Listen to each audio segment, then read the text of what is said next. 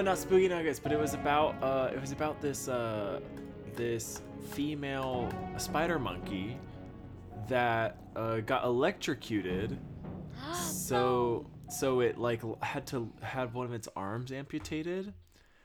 And so this family took it in, and immediately their cat started to like super help it and love it. And because like the spider monkey's a pack animal, like it wants a family, like Oh the my cat and god. the spider monkey are best friends. Shut your whore It mouth, was Corey. so fucking cute. And so they recuperated her to like perfect health, just minus having, only 3 limbs instead of 4. And they let her go, and just within weeks later she came back because she didn't want to leave her cat friend. Oh my god. Are you fucking kidding me? Oh my god. So cute. So That's the fucking cutest shit cute. I've heard in a long time. Cutest So, you need shit. to end this. Did they keep the spider monkey as a pet? Yeah, Thank cause God. she came Thank back. God. But they really were gonna Thank the release her, Lord. and I was like, "You fucking bitches! Like, don't fucking You release fucking her. monsters. Like, You keep fucking her monsters. with the cat. The cat's gonna be so sad that she left." And yeah, Uh. the spider monkey was so cute, or was so sad that she came back and now lives with them. Oh my god. That's so So cute. I'm cute. so pumped. So fucking cute. All right. Well, let's get started on that Yeah. adorable note. I know. Hello, everybody. Hello. Welcome. Welcome to Anyways, How's Your Sex Life? We're your adorable hosts. I'm Jana. Aw, I'm Corey. I'm adorable. And Corey's the spider monkey, and I'm the cat in the Aw, situation. cute. Cute. So cute. And welcome, everybody. Episode 71, y'all. Yes. Yes. We here. The only announcement that I have for you guys today is go follow us on Instagram. You can just type in AHYSL podcast.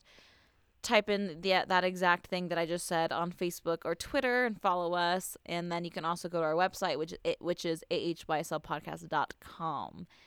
And yeah, that's pretty much my only announcement. Corey has a reminder for you guys about the movie of the month. Yeah. My eyes grew wide when you were like, Corey has a reminder. I'm like, what the fuck? You're like, 'kay. bitch, you have the reminder. So next week we are going to talk about the show or the movie of the month, which is Knife Plus Heart.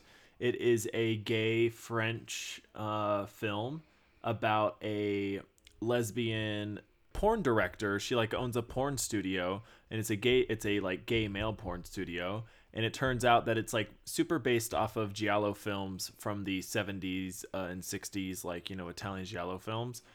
Because she figures out that there's some dude or a killer stalking her porn studio and killing people off involved in her porn studio.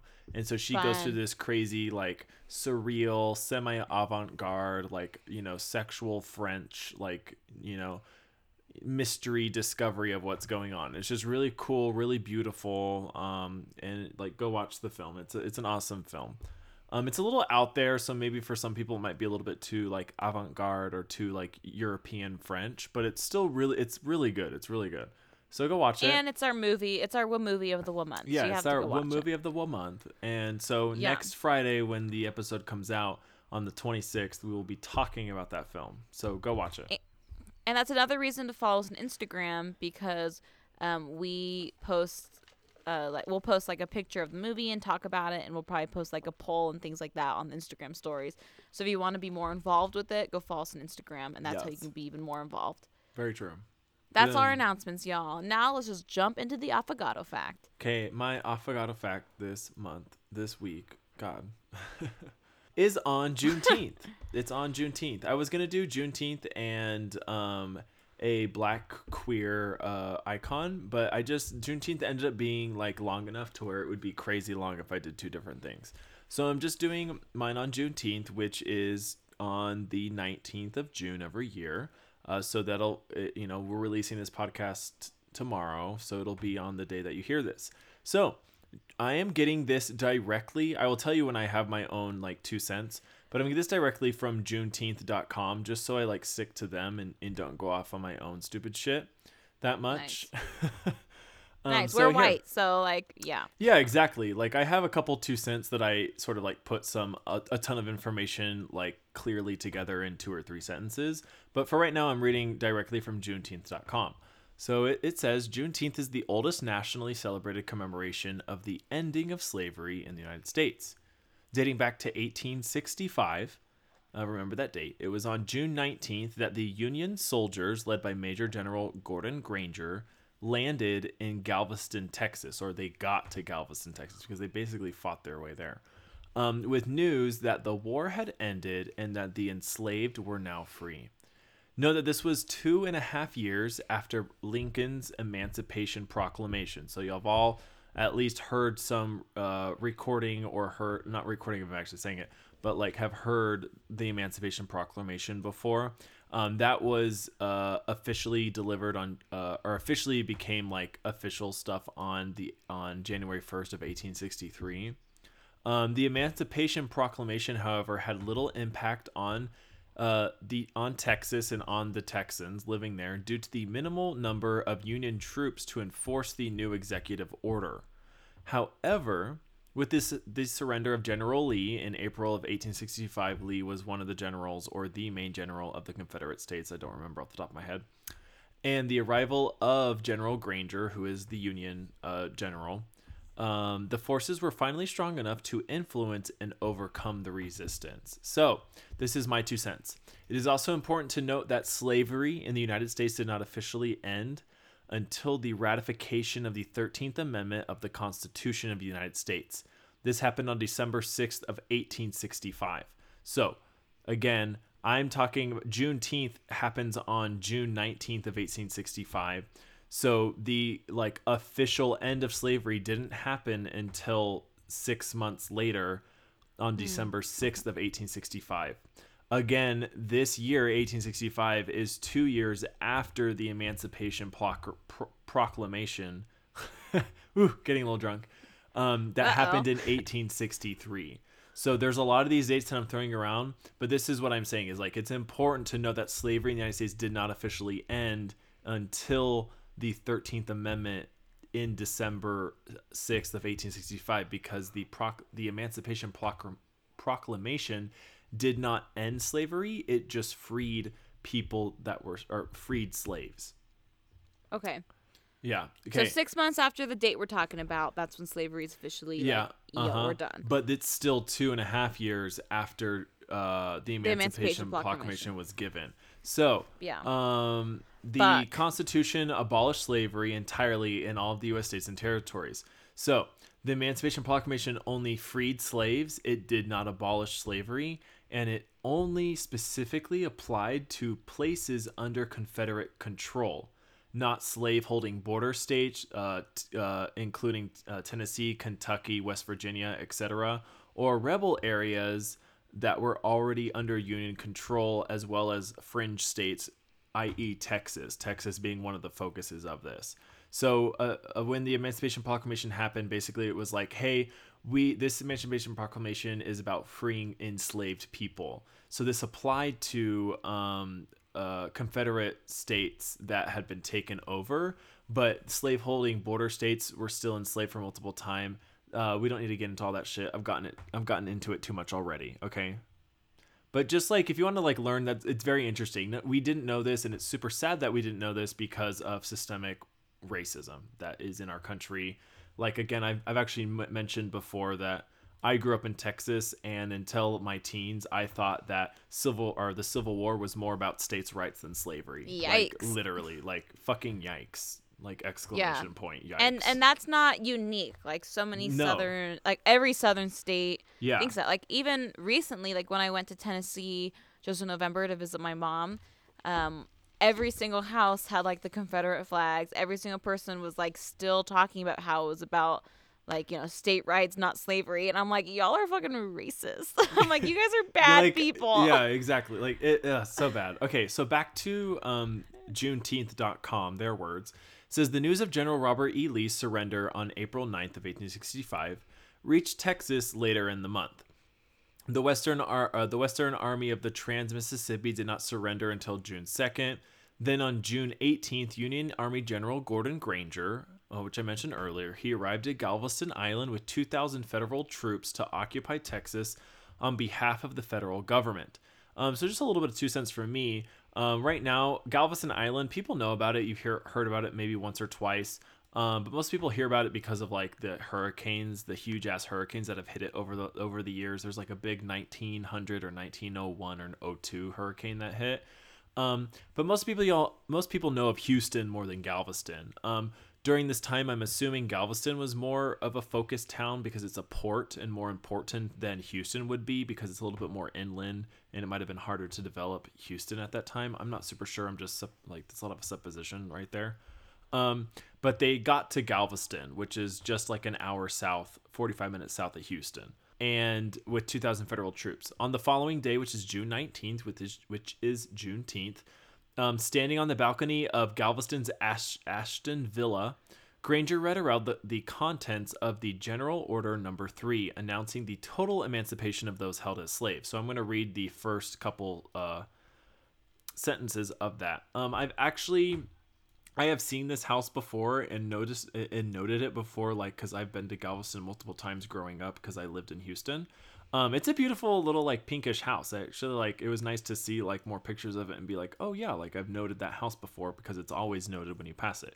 Galveston's really fun. Cool. It has there's a ton of cemeteries that are super spooky, and it's just super southern spookiness it has a crazy beautiful aesthetic to it. I love it. See, Galveston's nice. I feel like in so many southern towns there's like a crazy amount of really spooky cemeteries. Oh yeah. Like, well, in Galveston especially, it's like it's all over the place. Like if you want to drive down to like the coast what do you call it, street, or like boardwalk street that goes along the coast, like you can look out in the ocean as you drive, you have to pass multiple cemeteries. It's awesome. It's so weird and so cool. I dig it. Yeah, Galveston has a cool feel. It has a cool southern, like New Orleans feel to it. So this is what General Gordon Granger said. These are the first two sentences of General Order Number 3, which is very iconic and known to those who celebrate Juneteenth. This is what he says. Yeah, bitch. The people of Texas are informed that in accordance with the proclamation from the Executive of the United States, all slaves are free. This involves an absolute equality of rights and rights of property between former masters and slaves, and the connection heretofore existing between them becomes that between employer and hired laborer. This goes on for more sentences and stuff, but this is basically what is read at this house, the Ashton Villa, on June 19th, and is sort of a super commemorated day. So reactions, I'm sort of paraphrasing for the next little bit. The reactions of this news range from pure shock to immediate jubilation, while a good amount of the former slaves, because they're now not slaves, while many of them lingered to listen to the entirety of what this general had to say, to actually hear what, this relationship meant now, or like, what do we do now, sort of stuff. Yeah. People stayed to like, be like, okay, what does this mean? Can I stay here? Do I get paid now from these people, or do I just leave and go find a different job, etc.? And this varies from people doing that to there's even like accounts of people just like after hearing like the first couple sentences, they're like, bye, and they just start walking away, packing up and leaving and being like, fuck you, like middle finger in the air, just like bye, like fuck you. And it says there's accounts of like people would go north because that's the most logical destination. But people who stayed in the South obviously had to deal with like more stuff. We get into Jim Crow laws that are eventually set in, and just more racism and horrible shit. So back to verbatim of Juneteenth.com. It says, recounting the memories of that great day in June of 1865 and its festivities would serve as motivation as well as a release from the growing pressures encountered in their new territories. The celebration of June 19th was coined Juneteenth and grew with more participation from the descendants of those freed slaves. The Juneteenth celebration was a time for reassuring each other, for praying, and for gathering remaining family members. Juneteenth continued to be highly revered in Texas decades later, with many former slaves and descendants making an annual pilgrimage back to Galveston on this date. I didn't know that. Oh, wow. That's so cool. That's really cool. So back to me paraphrasing. Basically, sort of like a to like maybe get in your heads if you've listened to our Halloween episode. Things are just sort of continued over the decades with more and more descendants of like, you know, descending families or like predecessors of slave, like their ancestry or their descendants. Sorry, oh my God, I said that horribly. They just keep returning to Galveston and celebrating it within Texas specifically, and this continues to grow over time, obviously. In the 1920s and 30s, it begins to become a little bit commercialized, just like a good example is Halloween, but obviously like Juneteenth has way more significance than Halloween. Yeah. And we're going to fast forward a ton. Oh, actually, Juneteenth gets pretty tied into the civil rights movement and sort of gets overshadowed to a point because everybody in the 60s and 70s was focused on the civil rights movement. But then in the 1980s, specifically in 1980, Texas became the first state to recognize Juneteenth as a state holiday. And today, Juneteenth is the oldest national celebration commemorating the ending of slavery in the U.S. So, yes. If you whatever you take away from this is just to remember that while in 1862 we have the Emancipation Proclamation, the sad fact is that it took another 2 years for most people in those Confederate controlled states because of the end of the Civil War to be freed, and then it even took another 6 months for the United States to officially and legally abolish slavery. But then if you go watch the Netflix and the Academy Award winning or Academy nominated documentary titled 13th, the 13th Amendment sort of just changed slavery into being an organized part of our incarceration and jail system. There's another word for that. I can't think of it right now. A little drunk, my bad. If you want to go get learned about that and get extremely sad, go watch the 13th or 13th on Netflix. It's free right now. Is it a documentary or docuseries? Yep. It's a documentary. It's like a 2-hour long documentary, an hour and a half long documentary. Really good, really eye-opening, really sad. Do you have other like documentaries that you recommend people to watch right now? Oh yeah. I Am Not Your Negro is a really good one. I've talked about James Baldwin for Black History Month. I talked about him and I've mentioned him many times because he's talked a lot about racism and a lot about writing in his writings and in his books and stuff like that. So I've mentioned him many times on this podcast. He's a great author, a great queer Black author. From the Harlem Renaissance. He actually moved and lived in Paris. We don't need to get into that. If you want to, I do a whole biography about him. We had a whole Affogato fact. Yeah, a whole Affogato fact about him that I did in February. It's titled I Am Not Your Negro. It's free on Amazon to watch right now, and it's his comments on Malcolm X and Martin Luther King Jr. and the state of racism during the civil rights movement and their lives, and the state of racism today, and the effects that he he believes that it will have as he's writing it. I believe he was trying to write a book titled I Am Not Your Negro, but he died before he finished it, and it was turned into a documentary. Samuel L. Jackson narrates it. Very good. Cool. Yeah. That's cool. Yeah. Now let's move on to genital herpes, because that's my spooky scoop today. So, polar opposite of what Corey is talking about. Yes. But here we are. We're continuing. Still has an importance, though. Still has an importance. Yeah. First things, Corey, is that Diet Coke that you're drinking? You should pour bourbon in it. I did. I already did. Yes! Good. Okay. I already did. So moving on to genital herpes. So last week I talked about HPV. Today I'm talking about herpes. Next week I'm going to talk about gonorrhea, chlamydia, syphilis, all that fun stuff. And then finally I'm going to talk about HIV. Yes. Or I don't know, maybe Corey and I will do a joint episode because there's a lot. I don't know. We'll discuss it. But regardless, we're going through all the STDs right now. Why is because, I want you guys to know that there are STDs out there and to be careful because we love you guys. We want you guys to be safe. Yeah. And sex is super amazing and beautiful and fun and wild and freaky and weird and funny.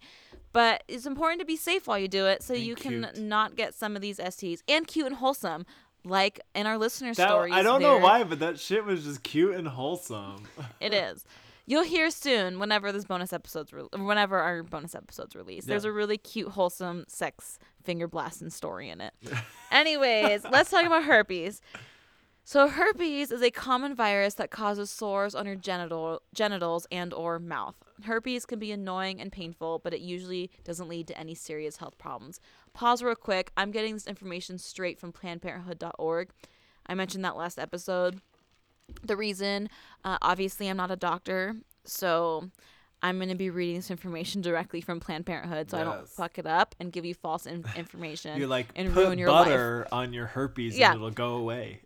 I'm like, I heard if you dip your herpes in mayonnaise and you fuck a bush, it'll go away. Or it's like in the Book of Mormon musical, Josh Gad, elder, like the dorky missionary, Yeah. like tells all of the people that Joseph Smith fucked a frog to get rid of AIDS. Yeah. And so like it goes off on this whole thing about fucking. But anyways, I don't want to tell you guys to fuck a frog and get rid of herpes. So that's why I'm reading from PlannedParenthood.org.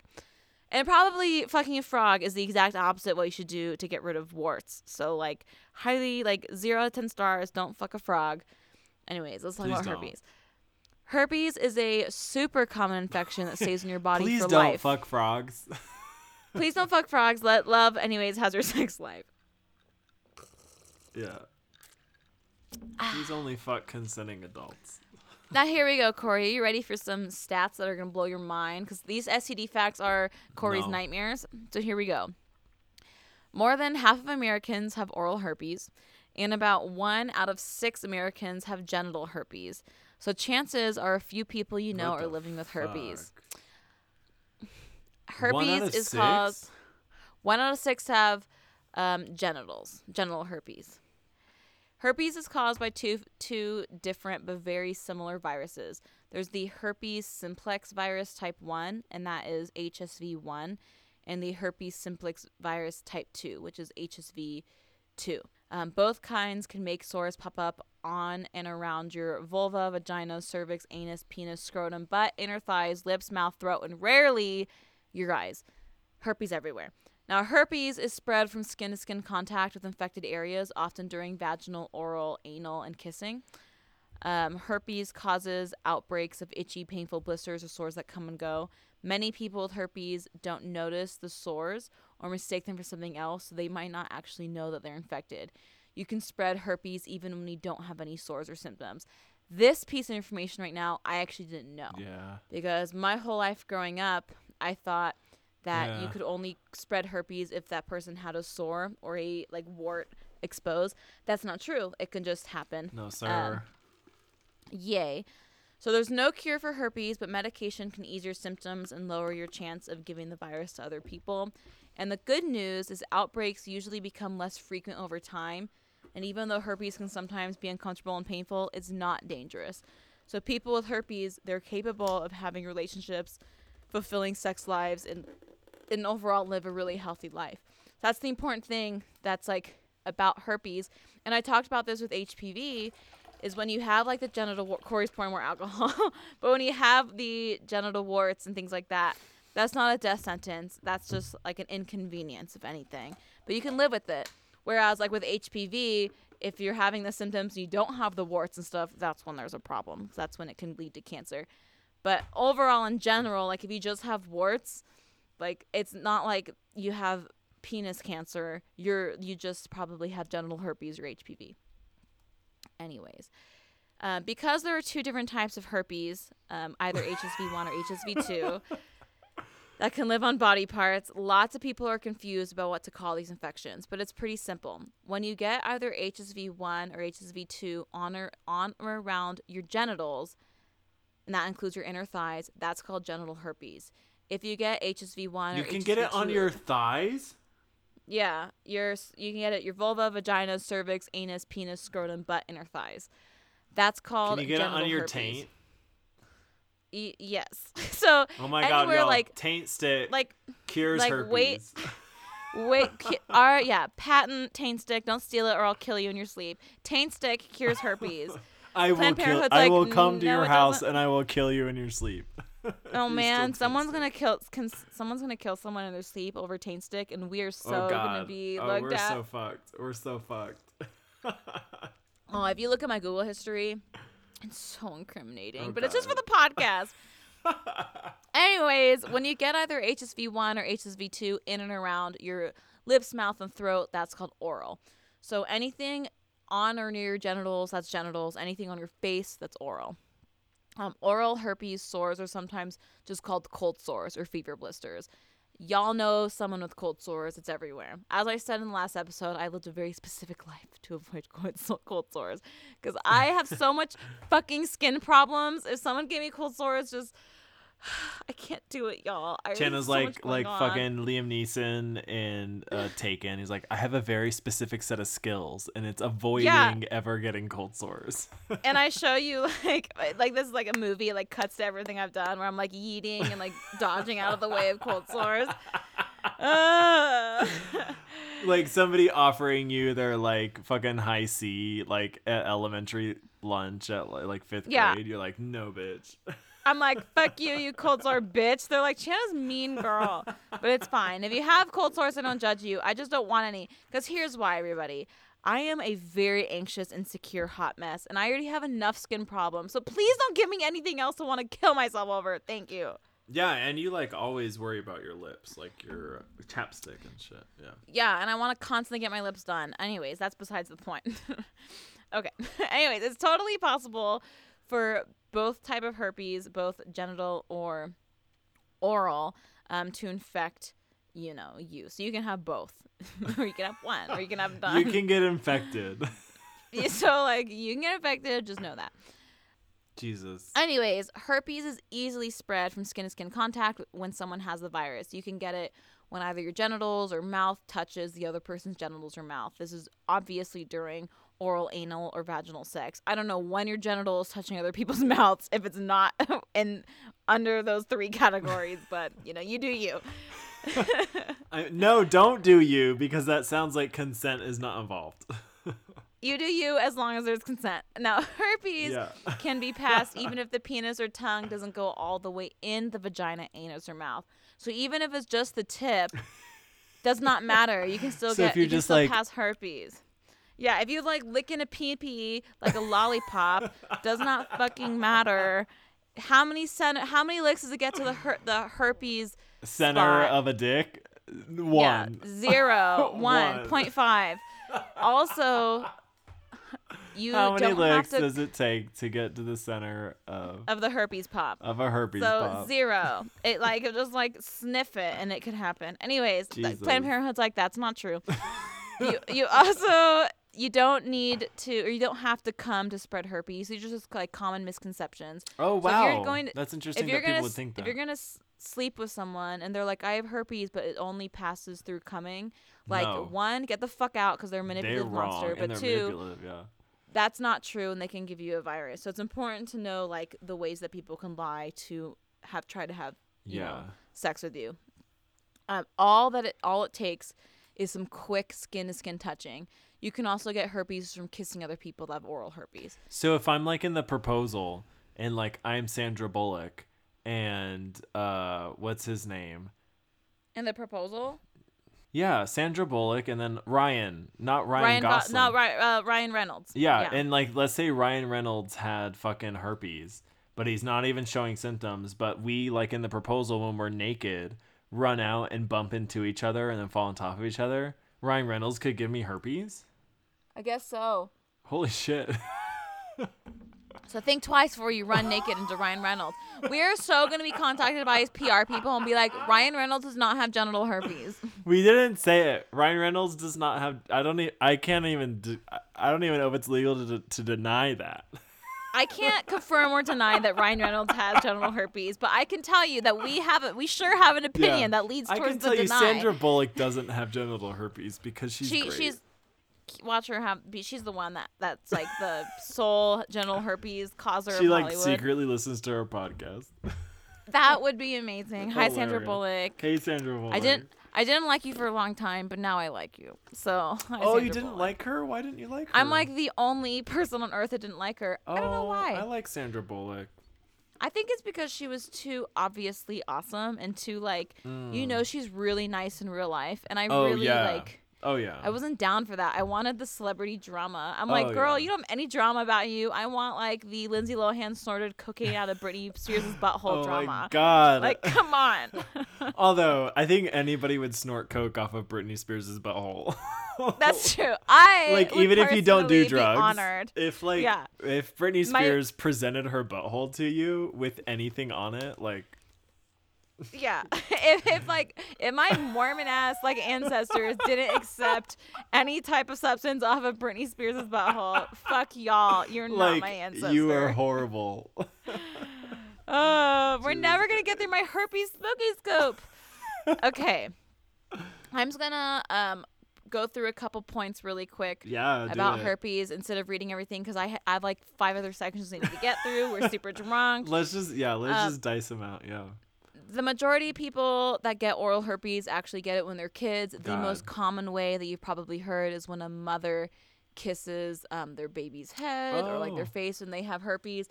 Also, Thanks, a mom can pass genital herpes to a baby during vaginal childbirth. Oh, so wow. the mom had herpes, didn't know, had birth the kid, boom, kid has herpes. So herpes is contagious like all the time, but it's most contagious when sores are open and quote unquote wet. No, sir. Because fluid from herpes blisters can easily spread the virus.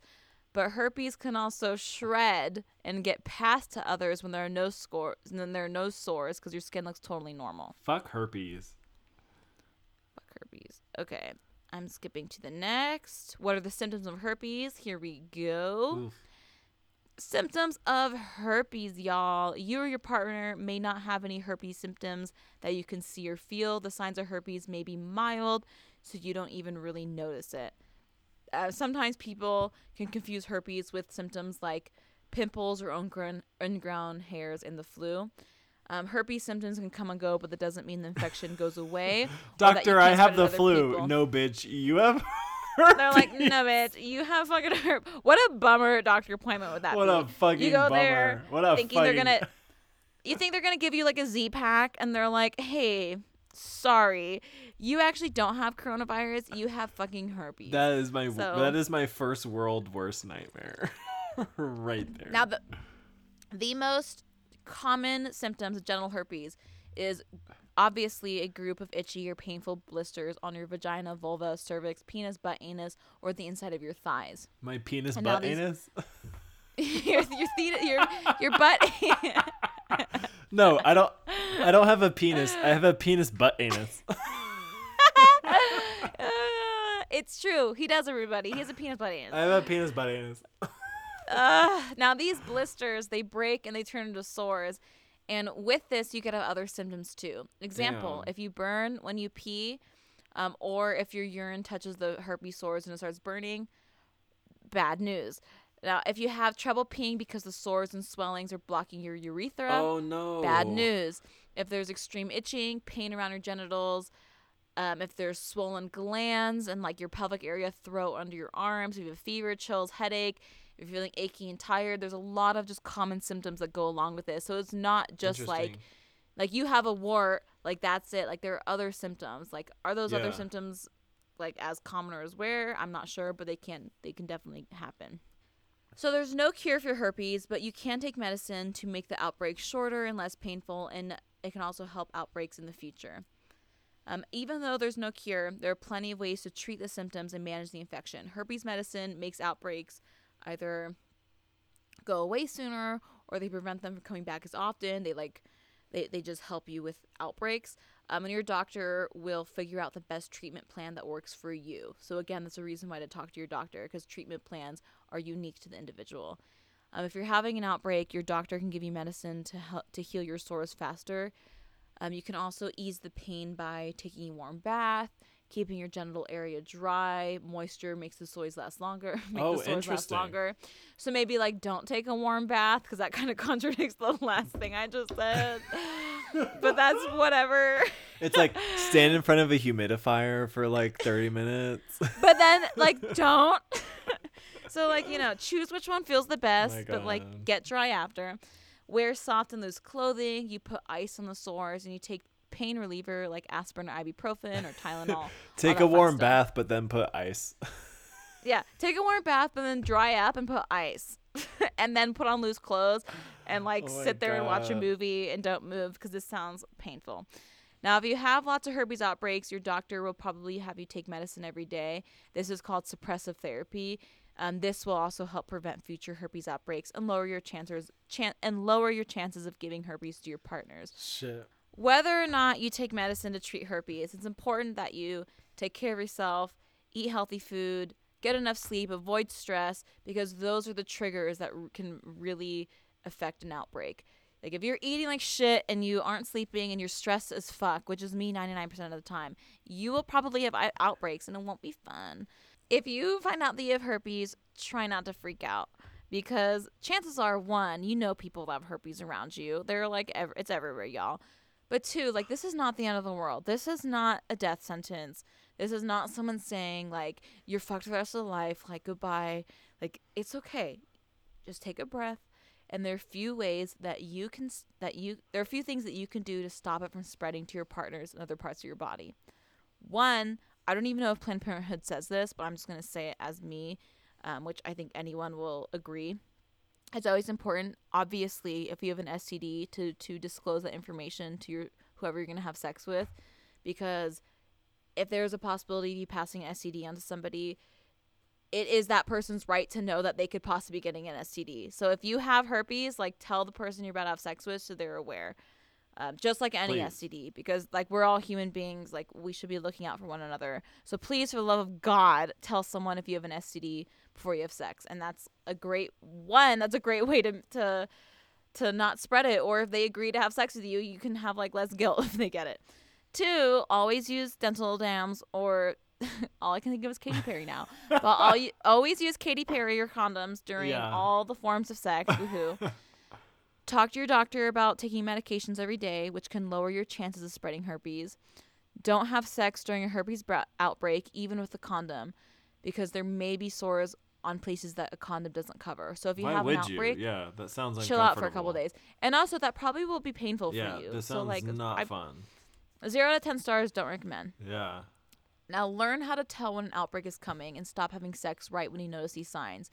You may find a burning or a itching or tingling feeling that lets you know that you're about to get sores. For example, I used to be best friends with this girl. She's a total bitch, but that's besides the point. She's the worst. Stacy. I fucking hate her. Stacy. She's a bitch. She's literally the worst person that's ever come into my entire life, but whatever.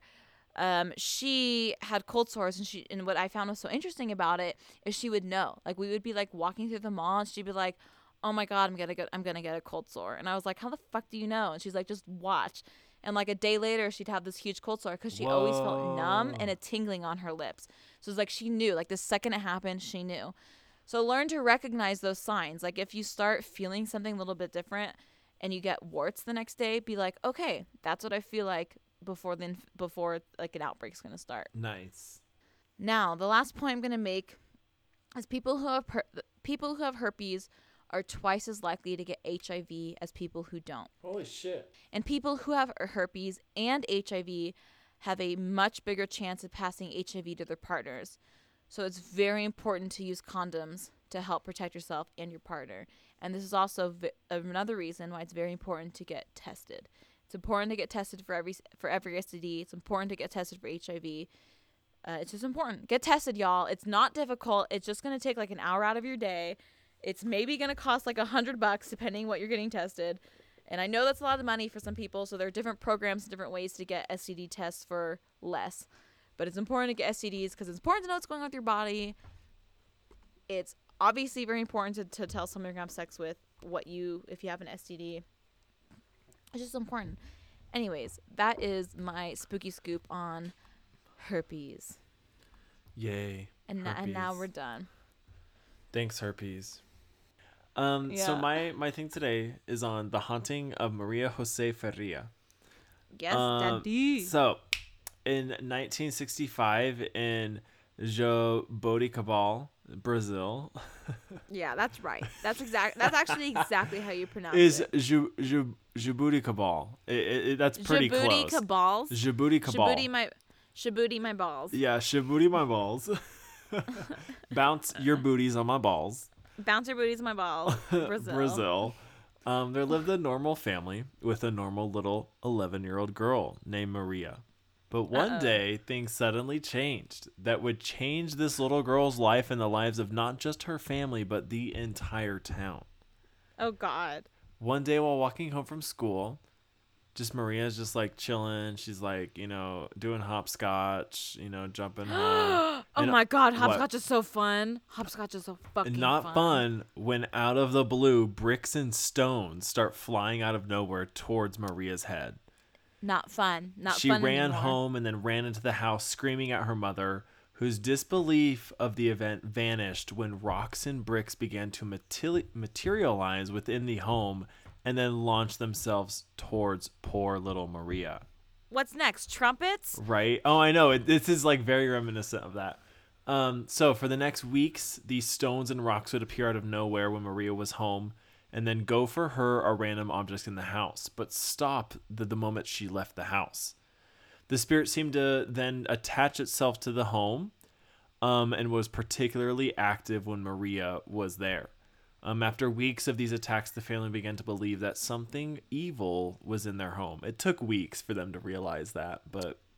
Immediately, if I saw bricks materializing in front of me, I'd be like, I think we're fucked. I think there's a goddamn motherfucking demon in this house. I'm like, I'm sorry. My dark past is finally catching up with me. Sorry for my 15-year-old Simone's sins, like but, flipping you off.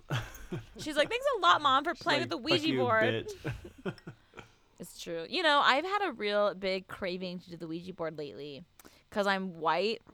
That's my culture. Please don't. It's my fucking culture is to get into situations that could have easily been avoided. Please don't. That's my exact kink. You and Hiram could just go do that somewhere. That sounds fun. Hi, text me. Or hi, not Hiram. My bad. Hi, text me. He's like, I will not do that. So the poltergeist activity grew more sinister and started not just throwing bricks, but physically striking at family members. Soon after this, they called upon their local priest to like help out. He came to the home to investigate and witnessed the flying rocks and other objects that would move about themselves, along with strange noises that would come from nowhere but be heard throughout the entire house, so like disembodied voices that would echo throughout the entire house. So after a day in the home, the priest decided that an exorcism was to be performed on the house. Apparently in Brazil they don't mess around, because literally the next day the priest showed up with 2 other priests and they tried to exorcise the spirit from the home. However, the exorcism failed and seemed to only make the spirit angrier. Things got more violent, aggressive, and scarier as the flying rocks became huge boulders weighing about 10 to 15 pounds that would fly around the house. Sometimes the spirit would even throw furniture around. The spirit began to focus most of its energy on Maria again. She was particularly slapped, scratched, bitten, and had deep bruising appear all over her body. What did Maria do to deserve all this? We'll get to it, Channa. We will fucking get to this. Yeah. Oh, fuck. A Ouija board is so involved. Or something like that. I'm so excited. So she would also lay at night. What? You know what this reminds me of? What? Okay. Do you remember in like 2018 when that movie came out on Netflix and everyone's like, this is the scariest movie that's ever been created of all Veronica. time? And you and I watched it while we crafted. Veronica. This kind of reminds me of it because it's like a family, nothing happens, and boom, crazy shit. And it's happening, it's like targeting specifically this young girl. Oh, yeah. Veronica. That's Veronica. It's a good one. It's a Spanish film. Ew, the mattress. Black mold on the mattress. Yeah, fuck that shit. Yeah, fuck that shit. That's scary shit. My closet door is open. I'm scared. So is mine. So there's that. It's always open. I make that a point because I do not like my closet doors closed. That is more scary to me than open. I close the fuck out of them. That's my cats are in the closet. They love sleeping in the closet. I don't know why. I've always been the person that's like, I want it open because I want to know what's in it. I don't want it closed. Which, most people think the opposite, but it's fine. Yeah. I even like most of my closets have been no deeper than like 3 feet. Oh yeah. But when I Oh, was yeah. deeper. Oh yeah. When I was like 0 to 11 though, my first house prime growing up as time a of our child, I had a closet that was like 6 feet deep. So it was one of those that like at night you couldn't see more than 2 or 3 feet in, even if it was like a full moon. Lord. But I would still have it open, and like it would scare me to a point that most, that's why people have closet doors closed. But I don't know why. I still, like, even as a 10-year-old boy scared of staring into the abyss of the closet, I would rather have it open than closed. It just bothered me more than it was closed. See, for me, when I was a kid, I always had those closets Yeah. that had mirrors on the outside of them. Ew, what the like fuck? it was like it's like the rolling door with a giant mirror. Ew, You know what I'm talking about? yeah, my sisters had that, yeah. Like every single closet I've ever had has had that until like I moved to Utah. Yeah. And like specifically during like the noob time of my life, I would just go to sleep looking into a mirror. Like I would see the mirror, see my room, and I was like, this is fucked up. In my You head, could, I like, was like, this is watch scary. yourself alone in a dark room trying to fall Yes. asleep. That's disgusting. Isn't that just I would never nasty? fall asleep. That's disgusting. So like, if you're going to sleep tonight No, with Jenna. a mirror in your closet, think twice because it's scary. Chana, you like literally when you started to say that, before you said it, you've paused in like a scream motion, Ew. and then the next thing I heard was closet. No. And I Oh was my like, God. ah! Oh my God. Oh my God. I was like possessed tonight. ready I'm to dead. run into Chris's room. Y'all are never gonna see me again. This is the last Jesus episode because Christ. I'm dead from here now. Sorry, Jordan. I accidentally Bye, Jordan. just like called upon the demon of lewdness and mirror realm. Who is like okay? So this would be an interesting thing for you to research, Corey. The demon of lewdness. No, well, yes, obviously, because he's our mascot. But Love two, him.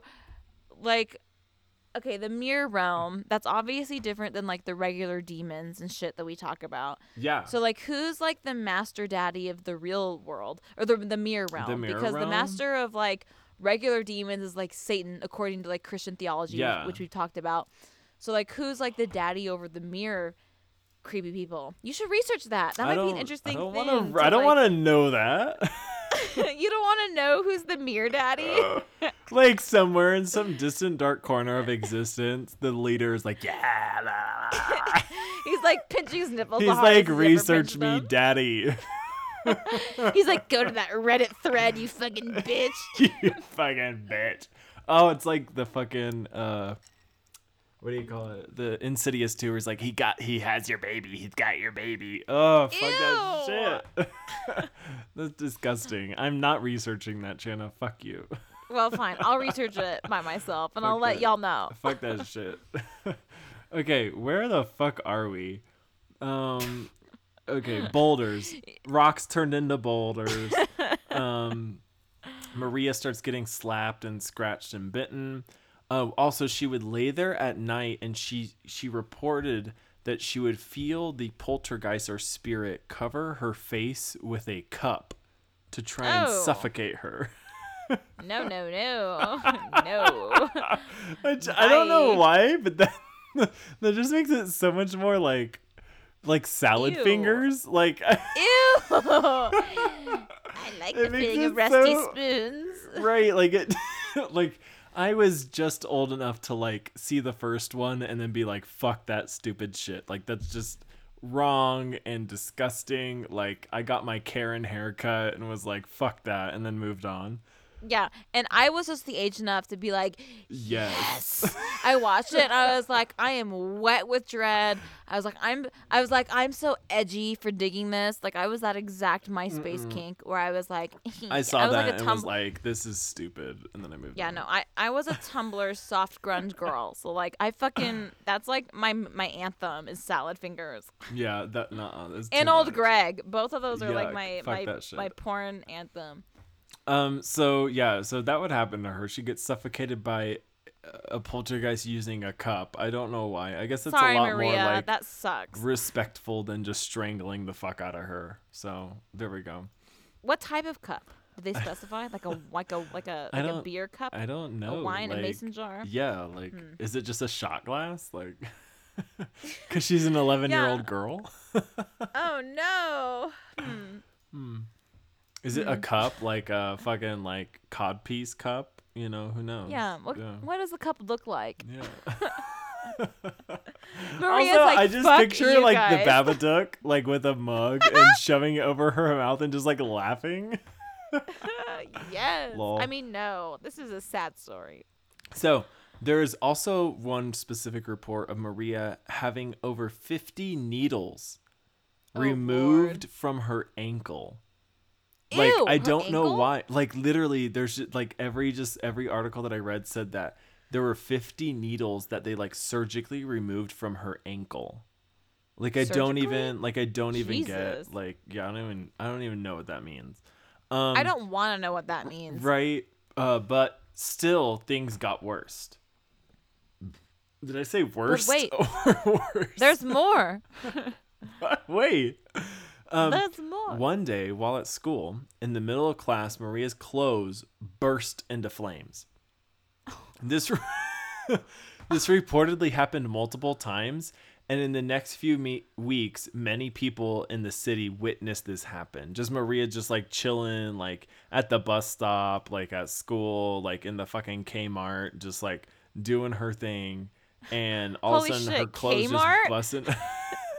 I haven't thought of Kmart in like 10 to 15 years. It's Brazil in 1965. I don't even think that happened. Is Kmart did Kmart exist in the 60s? I don't even think so. Probably not. So she's just at You like know the what? local grocery store and shit like that happened. So just like this town would be like, what the fuck's going on with Maria? Like, y'all need to get your shit together. So yeah, that continued for like weeks until the family, Jesus. now fearing for the life of Maria at the reaction to her bursting into flames every once in a while, hired a psychic to come to their home and figure out what was wanting to kill her daughter. Once there, the medium realized that what he was dealing with, which is very interesting because it's usually like referred to as a female, like they usually use she and stuff like that. So the hauntings, this medium dude figured out the hauntings were being done by a group of very powerful poltergeists who were extremely angry. So a group of spirits, of poltergeists. He thought it was too powerful for him to deal with alone, so he asked if he could send Maria to an even greater medium by the name of Chico Xavier. So Maria and the parents went to Xavier's home, who began a ritual to contact the spirits haunting Maria. Oh God. Right? Like, this is crazy. When in his trance, he started asking the spirits why they were being violent towards Maria, who was just an 11-year-old girl. The spirits replied that they had held a grudge against Maria because in her previous life, she was, in fact, an evil witch. Oh, yes. Damn. Yes. And an evil Goals. witch that had Goals. murdered them, making them spirits. Maybe not goals, but kind of goals. Yeah, goals, still. yeah. But it murdered them by performing black magic on them years ago. The medium asked the goals. spirits to leave poor Maria alone as she was just a young girl and not the evil witch anymore, so it was unfair and unjust to punish an innocent child. The spirits did not answer and seemed to have departed, leaving the room quiet and the family and Maria untouched the whole way home. Sorry. So that really shilly. So sadly, days after the haunting, after things seemed to be gone and everything seemed to be quiet and like have been resolved, things started up again, and Maria was found dead one morning in her bed. Yeah, sorry, this one ends a little sad. Like, I actually give y'all the sad little shit. Well, that's great that I'm only going to get sadder from here. So sorry, everybody, but I hope you enjoy those happy moments. Yeah. So in here we desperation for the attacks to stop, Maria took her own life by poisoning herself with pesticides. Oh my God. Oh. However, once she was dead, the hauntings instantly stopped, leaving the family alone with their grief. Oh my God. Yeah. So that is the haunting of Maria Jose Faria. Yeah. Thanks, Corey, for You're bringing the welcome. mood down. You're welcome. Now I will bring the mood only more downer. Baby, go All you right. down, down, down, down, down. So, oh my God. Down, baby, when the is it the stars? The sky is falling down. Is that like Jason Derulo? Like Yeah, who some sings shit that like shit? Yeah. I've Jason I've Derulo grinded is- with a girl like when I was 14 to that song. Me Yeah. too, Corey. With the girl when I was 14. At least you Same liked it. shit. God damn it. I did. I enjoyed it. I was like, yeah, bitch. I was the bitch though, grinding on the girl, and she was like, we're such good friends, and I was like, You're like, yeah, friends. friends. I was like, yeah, I don't sexually like you at all. I was like, I'm super straight. You're like, yeah. What are lesbians or bisexuals? Yeah. I was fuck like, that. yeah, fuck, yeah. Well, back then, when we were like middle schoolers, bisexuality definitely did not exist. Oh, Like shit, lesbian yeah. and like gays did not exist, but bisexuality was like yeah, Too good times. too dynamic of a concept. Well, let's bring the mood back down to, are you ready? Yes. The murders at cabin number 28, aka the Ketty murders. Yes. I'm going to do a podcast voice. I'm just kidding. I'm not. So in 1980, the Sharp family, which consisted of 36-year-old Glenna, she went by Sue, her 15-year-old son John, 14-year-old daughter Sheila, 12-year-old daughter Tina, and 10-year-old son Rick, and 5-year-old son Greg, moved from Connecticut to cabin number 28, the Ketty Resort in Ketty, California, after Sue separated from her husband. Now, Ketty, California, it's really important for you to understand this. This is a nugget town, a spooky McNugget town in Yes. Northern California. Only 66 people resided in this small town. 66. That's not Y'all cool. know 66 people. Pick 66 people and that's your whole town. Fuck that. Obviously, when it's such a small town, things get weird because, that's how it goes. But every single person knew each other and every single person was close. And there was obviously a lot of small town secrets. There's only 66 people. It's not that hard. Now, when anyone enters the town, people notice. But when a family of 6 moves in, such as the Sharps, everyone notices. That's a big deal because suddenly, like 10% of your population just Yeah. moved in. Holy shit. Yeah. Now, it was a tough time for the Sharp family. Sue, she supported everybody on about $250 a month from the Navy and food stamps.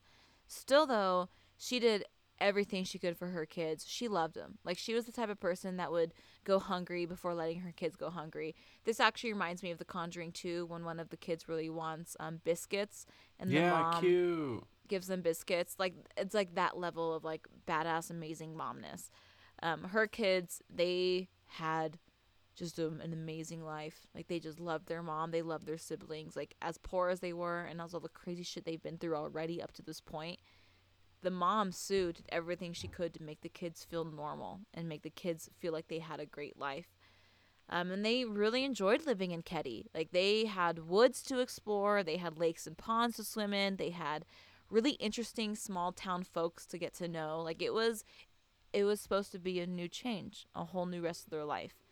Sheila, one of the daughters, she was the older of the daughters. She became friends with the kid in cabin number 27. Rick and Greg became good friends with Justin Smart, who lived in cabin 26. John had a really good friend. His name was Dana, and they constantly hung out, and they went to parties in other cities and towns, etc. Like, overall, they had a really quiet and normal life until April 21st, 1981. Uh-oh. Are you ready? Now is a perfect pee break opportunity. Do you have to pee or anything? No, I'm Corey? good. All right. April 21st, 1981 was a typical Tuesday. Tina and Sheila went over to their friend's house at cabin 27 to watch some TV. Sheila ended up staying over to sleep over that night, and Tina went home around 10 p.m. John and his friend Dana, they went to a party. I think they like hitchhiked to a party, partied hard. They got back home and they ended up just chilling in John's bedroom, which is in the basement. And then Rick and Greg, they had their friend Justin Smart over for a sleepover. And Sue, she was just chilling in the living room, just enjoying this peaceful life. She left her husband. She's starting over. Everything was okay. She was sitting there just chilling. Now, between midnight and early morning, everything changed for the Sharps. Because at 7:45 in the morning, Sheila returned from her sleepover. She put her key in the lock, twisted the lock, and walked in. And inside cabin 28 were the bodies of her mother, Sue Sharp, her teenage brother John, his friend Dana. And the three had been bound by medical and electrical tape and had either been viciously stabbed, strangled, or bludgeoned. Fuck. Sheila's sister, Tina, was nowhere to be found. Horrified at the macabre scene in front of her, she sprinted back to her neighbor's house in tears, screaming for help. Her friend's dad ran to her, and she told him what she saw, just absolutely hysterical. He sprinted to cabin 28. He realized Rick, Greg, and Justin were still asleep in the bedroom, so he walked over to the side of the house. What, downstairs in the basement? Feet away from this murder, because this happened in the living room. He climbed into the bedroom window, and he carried each boy out of the bedroom so they would not see the murder scene, trying to prevent them from this inevitable trauma Holy they're going to have to go through. Police were called and arrived a little past 8 o'clock that morning. Deputy Hank Clement was the first to arrive on the scene, and he reported blood everywhere, on the walls, the doors, the windows, the ceilings, the furniture, the bottom of their shoes, Sue's bare feet, the bedding, like sheets and blankets in bedrooms, the kitchen, like the baseboards, the AC unit, the stairs, the railing on the outside of the stairs, doorknobs, like you kind of name it, where there could have been blood, and there was blood everywhere. He also noticed that there was blood on the door handle inside of the room where the young boys slept, making police either assume that the killers went inside the room, noticed the three boys sleeping, and decided to spare them. Whoa. Or the three boys opened the door, touched a body, and went back inside and closed the door. That's why the blood would be in the inside.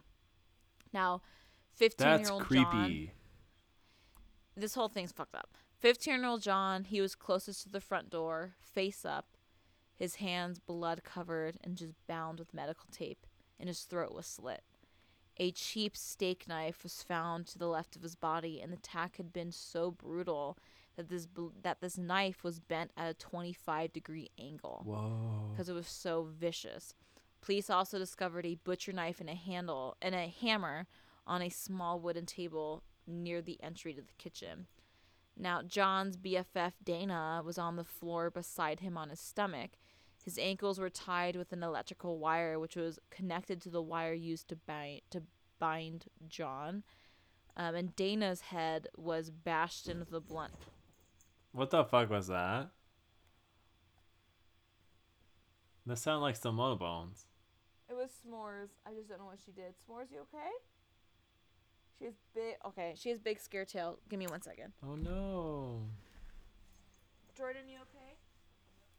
Cool, so I'm gonna die probably tonight from like the demon of lewdness because we've making fun of him too much. Fun.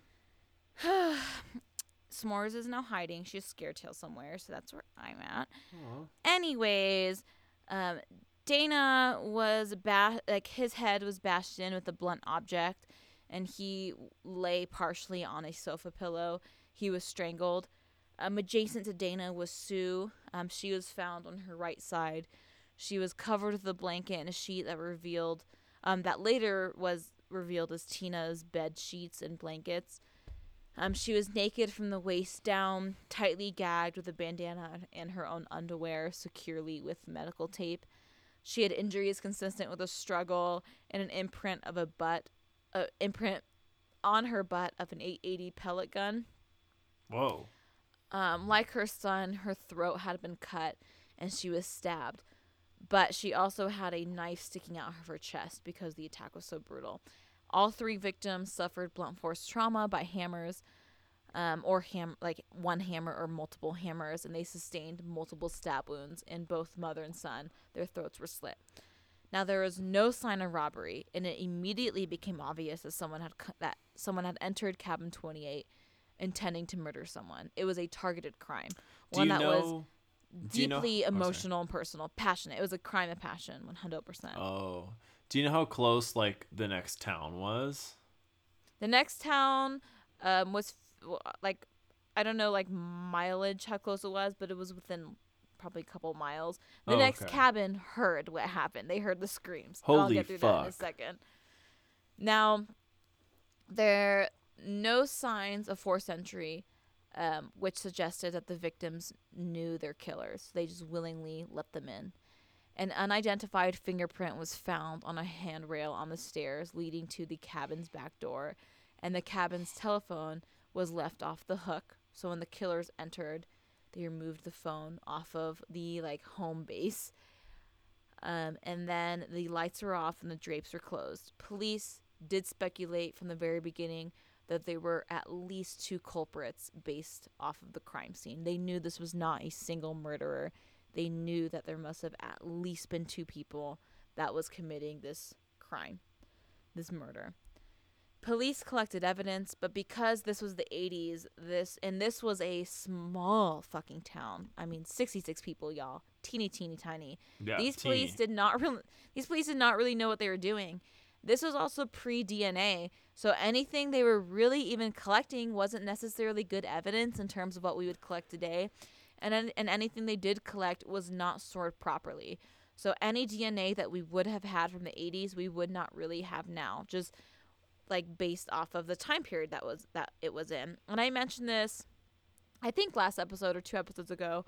I talked about how so many of my true crime cases it just always leads back to the time period where if this happened today, it would be solved. And that's what's so frustrating about so many of these cases. It's just like the technology and the lack of knowledge in the police force like just led to these killers walking free. Anyways, while the police were inside the cabin, the daughter Sheila, who like discovered the bodies, was talking to an investigator outside, and she was begging them to look for her sister Tina, because for hours and hours, she was begging, saying, "My sister Tina's not there. I saw the bodies. She's gone. Like she's gone. And for whatever reason, police didn't believe her. It took them over 6 hours to believe her and actually start looking for Tina. 6 hours. Damn. Now, the first 48 hours of a missing persons case is the most crucial because you're able to find like the most evidence and at least piece together what happened in the first 48 hours. But they missed 6+ of those hours just because they weren't listening to Sheila. They were just focusing on the crime scene, not realizing that there was an abducted girl.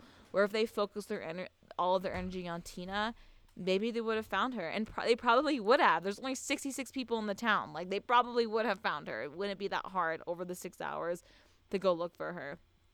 But they didn't. Now, because Tina was believed to have been abducted from the crime scene, her disappearance was initially investigated by the FBI, so they were brought in. But later in 1981, the FBI decided to back off of the search because they decided that the Department of Justice, or the DOJ, was doing an adequate job, and they made, in quotes, the FBI's presence unnecessary. So the FBI bowed out.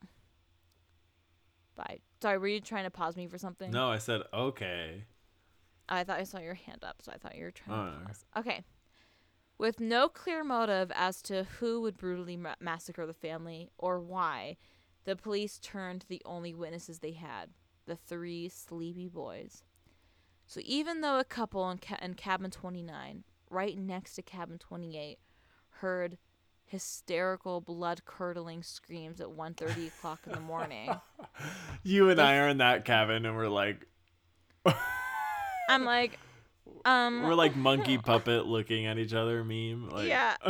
Yeah. And you know what? I would fucking tell those cops. I would run out there so fast because I'm like, that's so like my true crime in me, where I'd be like, oh, let's go solve a murder. But I'd also be so scared.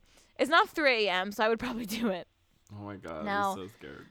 These 3 poor little sleepy boys between 5 and 10 years old, they allegedly slept through the whole entire vicious attack. However, it's more likely that the 3 were awake and they saw it but they blocked and repressed these Yeah. memories because of the trauma. And that's what like the majority of psychologists agree on, is like there's no way these boys slept through it. They're just repressing and blocking, and because that is a normal response to that severity of trauma. When Now, you're every when you're single little boy, like that, yeah. yeah, and every single boy was interviewed several times, but the only one to kind of remember something was Justin. And Justin Smart was not one of like, he was not a son of the family. He was just a friend sleeping over. His family lived in cabin 26, like a couple cabins down. Now, in one interview, Justin described having a dream in which he was on a boat and he saw John and Dana fighting with a man with a long black hair and a mustache and glasses, and he was carrying a hammer. And the man first threw John overboard, followed by throwing Dana overboard. He then saw something covered in a sheet. So poor little Justin walked over and he picked up the sheet and he saw Sue lying there, just asleep, but with an object. It kind of looked like a knife sticking out of her chest. Damn. He tried saving Sue and he was giving her water and like shaking her to wake up, but she wasn't responding. Now, if you remember with what I just said, John died first, and then Dana, and then Sue was lying there with a sheet covering her with a knife sticking out of her chest. So clearly this dream is really like him having this memory of witnessing this murder or witnessing the after effects. And then during a polygraph test, Justin stated that he thought he actually witnessed the murders. He said that he was woken up by noise. He got up, looked through the door, and he looked into the living room. He saw Sue lying on the sofa with two men standing in the middle of the room. And he saw that Justin saw that the men were wearing black and dark glasses, that the one guy had long brown hair, one was wearing army boots, etc. And then he saw John and Dana come up from John's basement bedroom, and they started yelling at the men, which led to like this huge fight. And then Dana started running out of the house. He saw the fight was getting lethal, and he was struck from behind with a hammer like over and over and over again. Damn. And during all this, poor little Tina woke up hearing all of this like noise and all of this commotion. She walked out of her bedroom holding her baby blanket and her doll, and she said, "What's going on?" And this man with black hair sliced down the middle of her chest with a pocket knife and then grabbed her by the arms and threw her out the back door. So based on Justin's descriptions of these men, composite sketches of the two unknown men were produced by forensic artist Harlem Embry. And in press releases accompanying the sketches, the suspects were described as anywhere in the late 20s or 30s. One of them stood between 5'11 and 6'2", and the other one was between 5'6 and 5'10". Both were wearing gold frame glasses. Now, over the course of multiple weeks, poor little Justin Smart, he was consistently having either dreams or memories of the murder, because either way you look at it, like, this kid was really traumatized because he obviously witnessed it.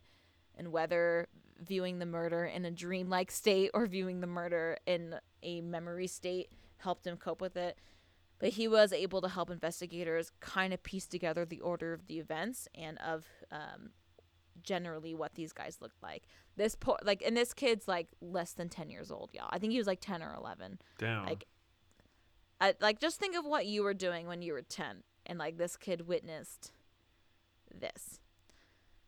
Anyways, almost immediately, two suspects were identified in the case. There was Martin Smart. He went by Marty.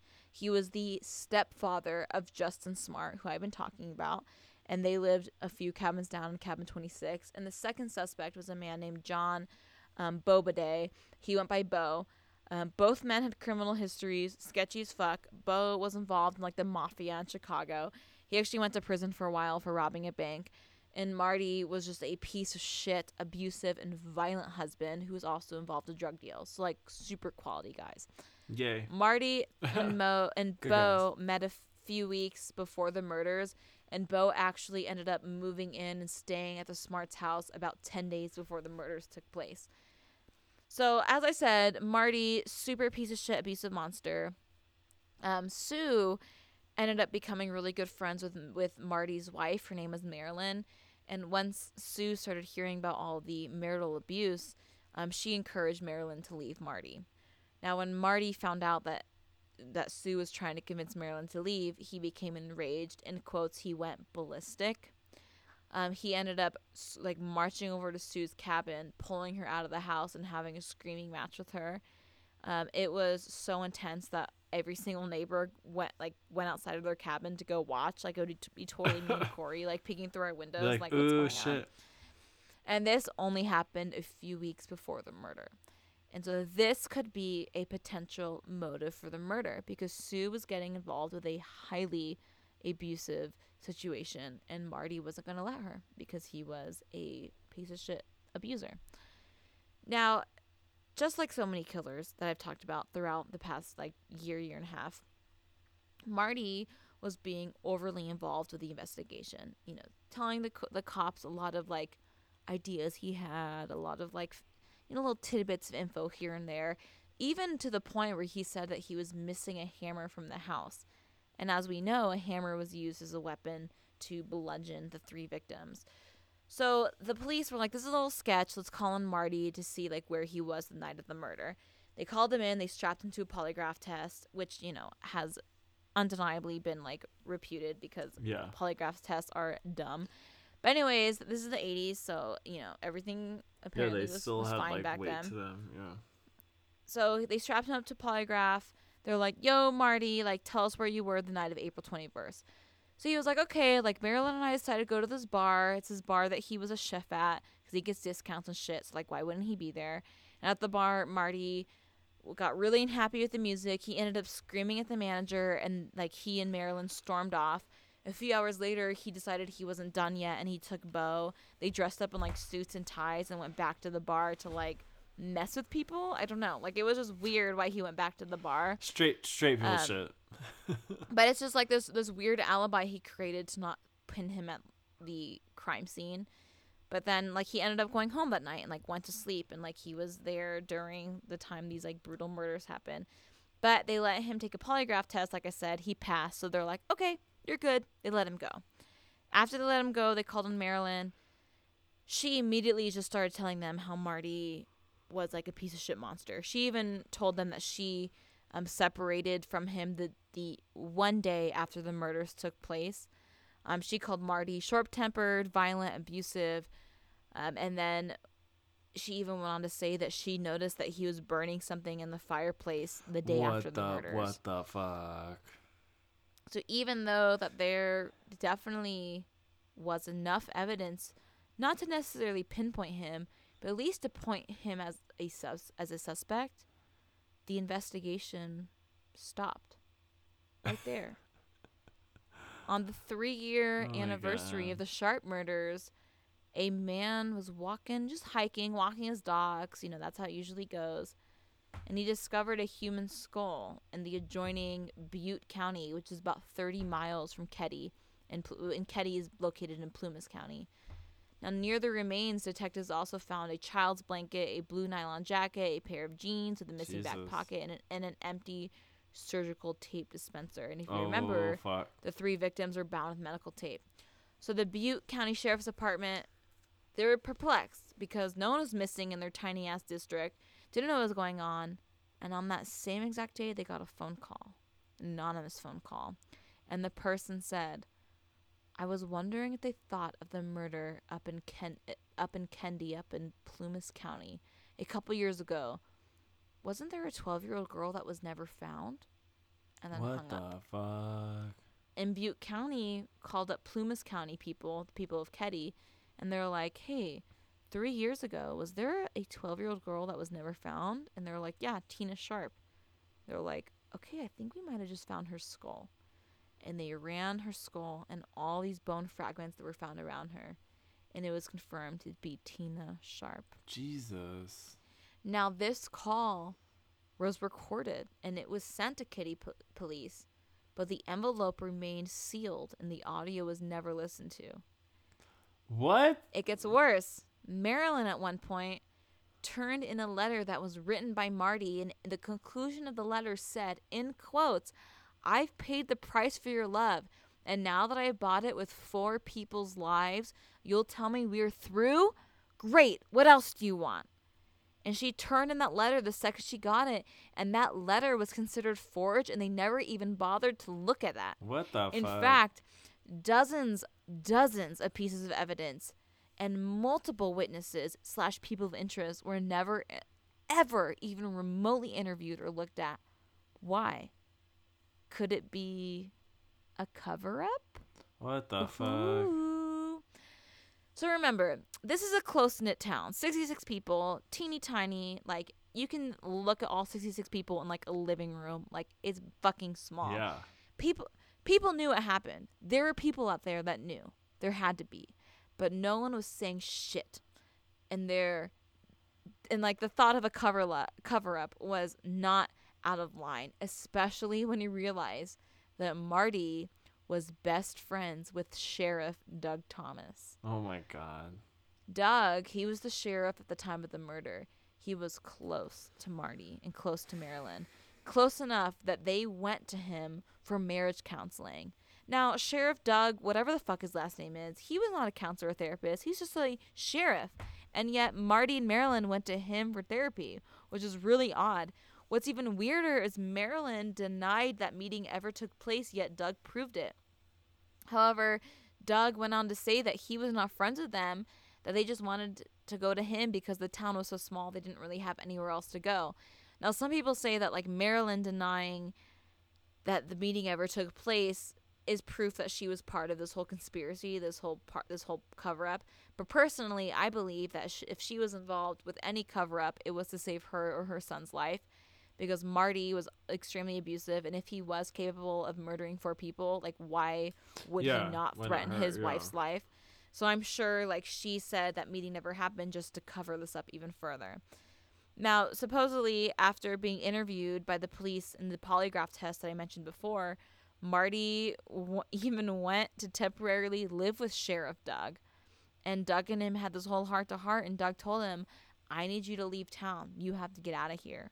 And so Marty ended up going to Reno. Jesus. And a few months right after that, just 3 months after this took place, Doug resigned as sheriff. And Oh then he my ended God. up joining a Department of Justice. Such a and after cover-up. that, the case went cold and it was closed. Now, over the next 30 years, Marty and Bo both died. Cabin 28 was demolished, and any evidence collected improperly was ruined. After Marty died in the year 2000, his therapist ended up going to police, and he said Marty confessed to the murders, and he had Holy all of these shit. detailed logs of what Marty said. But did the police reopen the case? No, they didn't. Sheila, the daughter who, discovered the bodies, fought every single day for the police to reopen the case and find the killers. There's so much evidence pointing to Marty. Even if Marty wasn't the killer, there was enough evidence to point to the fact that he fucking knew what was going on, and they at least need to reopen the case. And it took 32 years, but finally 2 people listened. Sheriff Greg Hagwood, who was 16 at the time of the murders and who personally knew the Sharps, Wow. and Special Investigator Mike Gamberg, they reopened the case with the help of Sheila, and they began to re-examine the evidence that was still okay. And to their surprise is like an understatement, more like shock and disgust, dozens of pieces of evidence were never looked at, including the letter, the audio, and the interview, and the therapist. Well, yeah, like interview. They just knew it. Yeah, so they just ignored it. Damn. It just, it shocked them that the police had so much evidence piled against Marty. They could pin a motive. They could place him at the scene of the crime. They could do everything. Like, it was so obviously him, and still somehow, not only was this information ignored, but he lived with the sheriff. The sheriff told him to leave. He escaped town. Like, they, were helping him get away with it. So it's like, it's worse than a cover-up. It's like, yeah, they were protecting him, but not only that, they were helping him. It was obvious that, Marty was either the killer or knew more information, but unfortunately for them, he was dead by the time they reopened it. So was Bo. So they only had the evidence, any evidence that was even left from the crime scene that was still okay enough to use, and they only had living witnesses left to interview and look at. Now, in 2016, a couple of years ago, a pond dried up and the second hammer was discovered, proving the point that there were 2 killers involved. Now, this location of the hammer was a very specific and weird location. Like, there's no possible way a hammer could have ended up there unless someone deliberately put it there. And it was the same type of hammer that was used in the Sharp case. So they were like, holy shit, this is the second hammer that we've always wondered about. And also, if you remember, Marty said his hammer went missing. This is the hammer. So they tested it for DNA. And at this time, Hagwood and Gamberg were interviewing 6 potential witnesses and or suspects. And the DNA on that hammer matched one of theirs, one of the living suspects or witnesses. Now, they currently believe that more than 2 people were involved. Whether it was the murders, it was probably just Bo and Marty at the murders, but more people were involved at hiding evidence, covering it up, and abducting Tina. There had to be. It couldn't have just been those 2. They knew this was like a communal effort to cover up these murders. And to this day, June 19th, 2020, with the help of Sheila Sharp, Sheriff Greg Hadwood and Special Investigator Mike Gambard are still looking through evidence to bring justice to this family and finally provide some closure. Hardwood said in an interview, there is not an expiration date on homicides, and to the extent that we have surviving siblings and family members, it is our fundamental obligation to them to understand who did this and why. And when asked how close they were to solving the case, he said, I don't know, but I do know that we are closer than we've ever been before. And they're still hunting for them to this day. And I am confident that they will be able to find the killers and bring justice and peace to this family. And that is the story of Murder 28. Damn. Or Murder Cabin Number 28. Now, this story has influenced horror movies. Most famously, it's influenced The Strangers, even though the director and writers have denied that this has been an influence on it. If you look at cases, there's a lot of parallels that you could link to the murder of Cabin Number 28. There was also a actual movie that was called Cabin Number 28. And I saw the trailer, and it was one of the worst horror movie trailers I've ever seen in my entire life. And the top comment, B-level shit. And the top comment was said, "This movie is the worst shite I've ever seen in my life." I made it 30 minutes, and I said, "Fuck this!" And there was 50 plus likes. Oh my it was god, so good. But this murder is everyone's worst nightmare. You're just chilling with your family, and then you invite someone in who you know, and they murder you like this. And it's not just they killed you. This is such an intense crime of passion. Yeah. They brutalize these people. But that is the murder of Cabin Number 28. So, Corey, how was your sex life? Sex life is good. Had a good weekend. I went for those. I don't know if I said it. I think I alluded to it a little bit, but I went to LA this past weekend. Yeah, bitch. And celebrated Carl's birthday.